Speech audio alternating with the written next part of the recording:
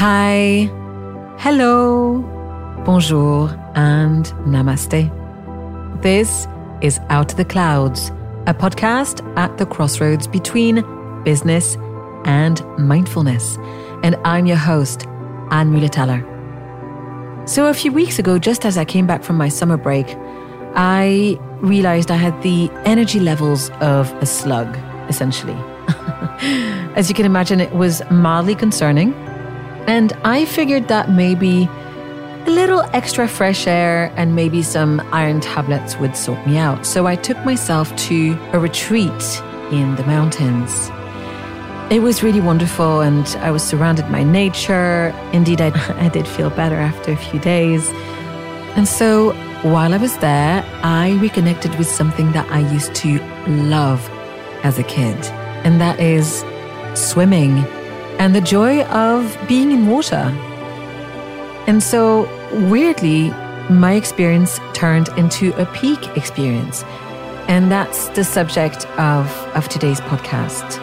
So it's a reflection that started actually as I was swimming, as I was in the pool. It's a reflection on that meh, that meh feeling, finding meaning and joy in the small things, and maybe even finding flow. I hope you will enjoy it and that perhaps it will be an invitation for you to pick up something that you used to love doing as a kid. If that's the case, then drop me a line and let me know. And in the meantime, enjoy. Quote, "Those who flow as life flows know they need no other force." Lao Tzu. I was lucky to take a couple of long swims last week. And I kid you not, mid-stroke, breaststroke that is, lots of wonderful story ideas surfaced in my mind. And the more I looked at the reflection of the sun's rays at the bottom of the pool, the more I was pulled back to this particular story. So when I was little, maybe 9 or 10 years old, my family would regularly take road trips, mostly to France, to visit my great-grandmother who lived in Cannes. It was wonderful to have an excuse to go to the Côte d'Azur. And Mamé, as she was nicknamed, was as glamorous in her 70s and 80s as her city, Cannes that is when the film festival is on. Her makeup routine remained stuck in the 60s, but I never stopped admiring her signature look, which she sported everywhere we went. It was a light blue eyeshadow above a slick black eyeliner with perfectly coiffed ice blonde hair. On some occasions, although a little bit rarer, we'd stop on the way or visit some other family friend a little bit further away. And that's when the fun began for me. Because I was an avid reader, I got interested in the only book my parents always brought along on our trips, Le Guide Michelin. So a travel guide without pictures may not seem of much interest for a child. But despite the motion sickness and its obviously unwanted side effects, I read on when I could on long stretches of autoroute or highway. And after a while, I started to share my opinions and read aloud my chosen accommodation options. Of course, I was carefully making the choices of the ones that interested me the most. But with no images and just a couple of lines of copy, you may wonder, how was I making my selection? Well, it's very simple. If the hotel had a pool, it was in. So I waited for the jury at the front of the car to return with the verdict. My little heart beating fast. Will I have a chance to go swimming? The trouble was, I was the only one keen on taking a dip. I learned many years later, when my father was in his 80s, that despite the fact that he was a sailor, he'd never learned how to swim. He never let on. Somehow my brother and I never noticed. Like the naiads of Greek mythology, you could barely coerce me out of water long enough to have an ice cream. And my mother loved sunbathing. Meanwhile, my younger brother, Guillaume, loved playing in the pool, but had a tendency to turn blue after about a half an hour. My antics didn't interest or seem to amuse anyone in the car. And after playing a license plate game with my brother or other card games on the back seat, I remember once picking up the Guide Michelin and declaring proudly, moi, un jour, j'aurai une maison, et même si c'est une cabane, eh ben, elle aura une piscine. Or in English, well, if I have a house one day, even if it's a shack, it will have a swimming pool. You can tell the house was the lesser important part of the statement. Really, what I was claiming for my future is, I will have a swimming pool one day. Okay, so I don't have one yet. But I love being in water. I love swimming. So you'd be surprised how little I take myself to a pool these days. But then last week I went to Bavaria, Germany, for a short stay and a bit of fresh air. And for unknown reasons, I seemed to be the only person interested in spending any time in the water, despite the very idyllic surroundings, from the mountainous landscape to the beautifully manicured verdant lawn that it was set upon. The warm start of September, despite the altitude, made it all the more attractive. So on my first day with the sun shining, the first thing I did was rush to the warm heated basin. You should have seen the smile on my face when I entered the water, sliding in thinking, yay, lucky me. And so I started swimming, admiring the light playing at the bottom of the pool. That's kind of my favorite thing. The sun's rays were creating a sort of a bright, if very thin, technicolor, some form of an aura around my movements. And I swam another lap. And I remember thinking, how pretty. And after many lengths, much more than I regularly swim, it became obvious that something was a bit different. I'd lost track of time. Whether breaststroke or practicing my front crawl, my enjoyment of the experience was greater, more expanded, so much so that getting out of the water felt like a moot point. Like, why do that?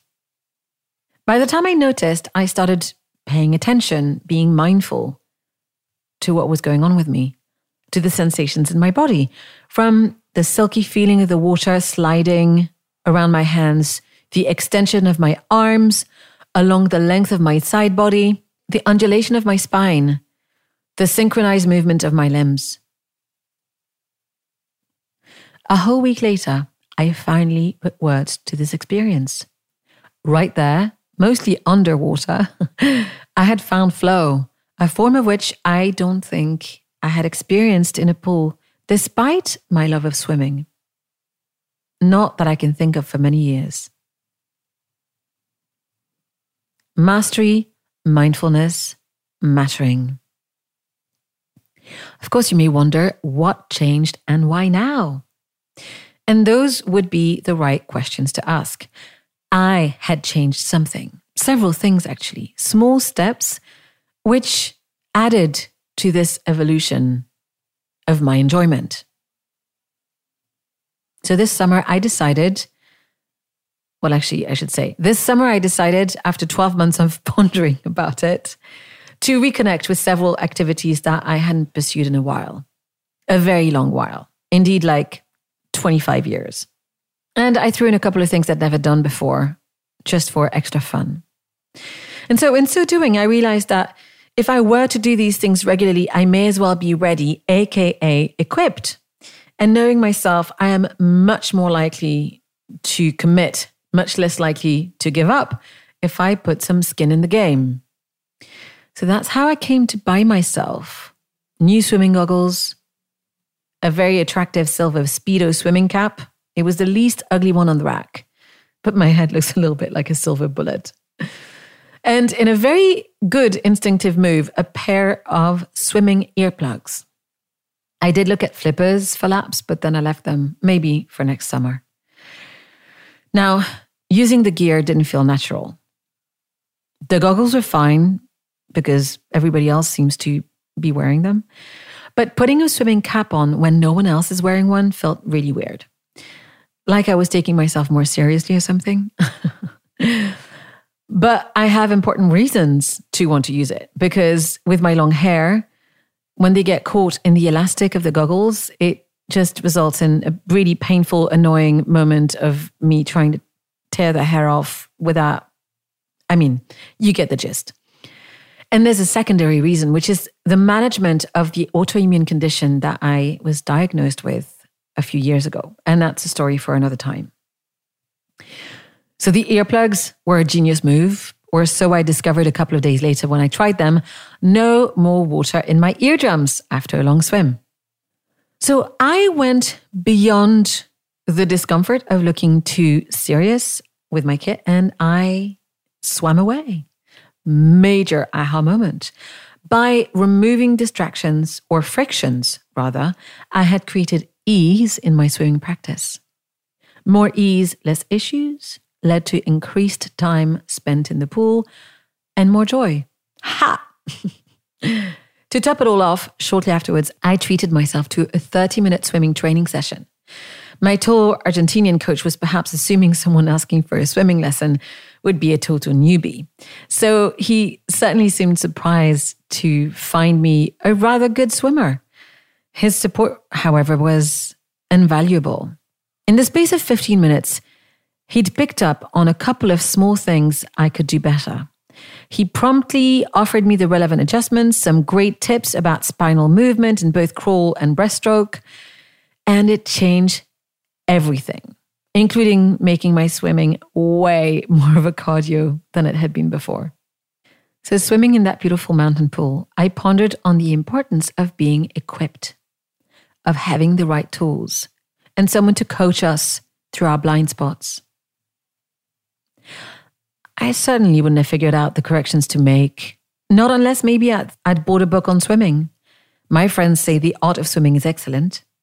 And while that's great, that wasn't what I was looking for. Maybe that could be the next step to further improve. No, I wanted feedback and a bit of guidance. Now I was suitably equipped, faster, more aligned. No wonder I was finding my swimming laps such a different experience and finding flow in this really beloved activity for the first time. The thing that I did find a little surprising when I think back is, how did I not notice what I needed before? Why did I not try to find the right resources? If anything, my earlier story about the Guide Michelin showed that when I have resolved, I am incredibly resourceful. So looking back, it's almost like I was setting myself up for mediocre experiences by not seeking how to improve them.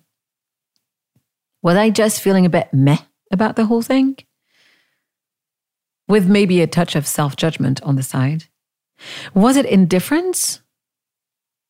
And why, when you consider how much this particular activity brings me joy? Languishing and its counterpart. Shortly after, I got on a group Zoom call with some friends, and the overwhelming mood of our group was that week was not caring. I swear. The sentiment pervading was one of being very blah, or everything being meh, and overall not caring at all about work stuff. Now that I think about it, it feels very French. Before meh became a significant word in English, nod to my friend Lupe, who loves to use the word meh, there was always bof, which is a marker of the French je m'en foutisme, a form of bored indifference that they also called le spleen. So we explored our feelings together. We talked about our energy, or how to become more energized. We discussed teaching and sharing, the importance of play and purpose and joy and humor.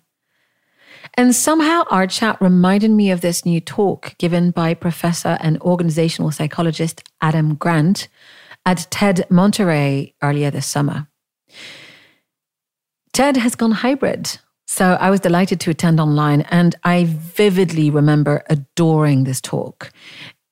Itself is a follow-up study to the now famous piece he penned for the New York Times this spring, the one that helped us collectively name our current state: languishing. So in the talk, Grant goes over the symptoms of languishing, a term that Emory University sociologist Corey Keyes coined to describe showing up for life, but living without purpose or aim. As he went on, languishing isn't unique to 2021. It's part of our human condition, and it hides perniciously in plain sight. But as he points out, it's serious. It can disrupt our focus, our motivation, and it's a risk factor for depression because we become indifferent to our own indifference. It took me listening to that talk, I think 4 or 5 times, to realize how important this particular piece was. We become indifferent to our own indifference.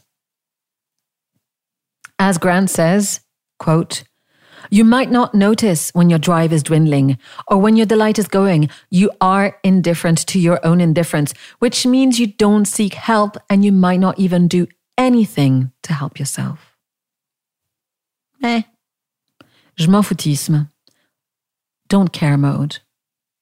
Covering it up, which I feel we are normally inclined to do, hiding the shame of not feeling that we're thriving or living our best life, is something we collectively have to let go of, at least now more than usual in these pandemic times. I know I still feel pressure, and you can listen to that piece that I wrote about being truthful, in saying, "Oh yeah, I'm doing great," when I'm absolutely not. But it is uncomfortable sometimes to name our feelings. So, be kind to yourself. Try to be honest and take it one step at a time. I recognize myself very much in some of Grant's languishing behaviors. I particularly love the one that he aptly named revenge bedtime procrastination. Do you get what I mean? That moment when you realize that you're stuck, like glued on the sofa or whatever it is for you, refusing to get yourself to bed, to offer yourself proper rest for no apparent reason. Childish and definitely feeling like some kind of revenge on the date that is just ended. And of course, I recognized the massive lack of concentration I had for months, especially when it came to reading. So my ears perked up though when I heard him explain that scientists found that the best predictor of well-being wasn't optimism, it was flow, right? So from languishing to flow. So the famed professor offered his own analysis of how he surprisingly found this flow, playing a cartoon car in the Nintendo game Mario Kart. Not unlike how I decided to reconnect with things I used to love doing as a kid. At the start of the pandemic, Grant and his sister reminisced about how they used to love to play Mario Kart when they were growing up. And they started a daily family ritual of playing the game. And he found himself living what he called the Zen and the Art of Mario Kart lifestyle. He experimented, as an organizational psychologist would do, and offered a 3-part breakdown of how to find peak flow: mastery, mindfulness, and mattering. Let's turn to master first. Turns out that in our Western society, we are known to thrive when we can feel that we make incremental progress, but we don't feel so concerned by the work achieved yesterday. So no wonder that we all sought to find some small satisfaction in daily achievements, whether that was baking sourdough, gardening, or for others, stacking M&Ms.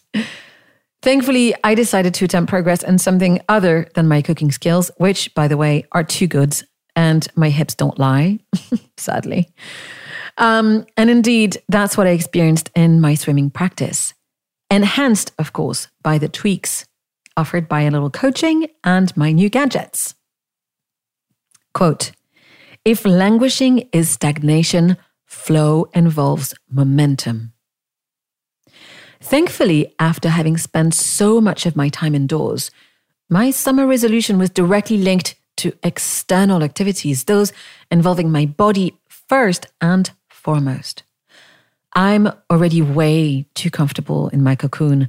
It was really time to shake things off. And there's great beauty that can be found when moving and exercising our bodies, especially outside. It's an invitation to explore a different sense of self, of our limits, of our presence.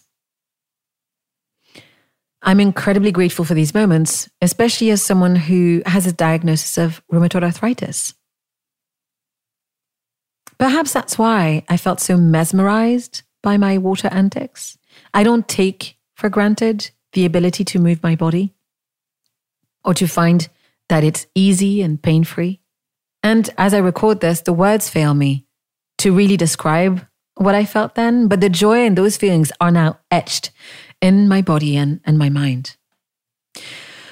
I was also mindful, as Grant highlights.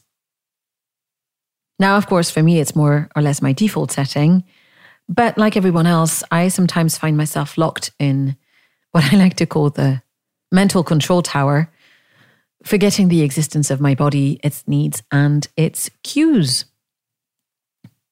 And so what about the final stage, mattering or meaning?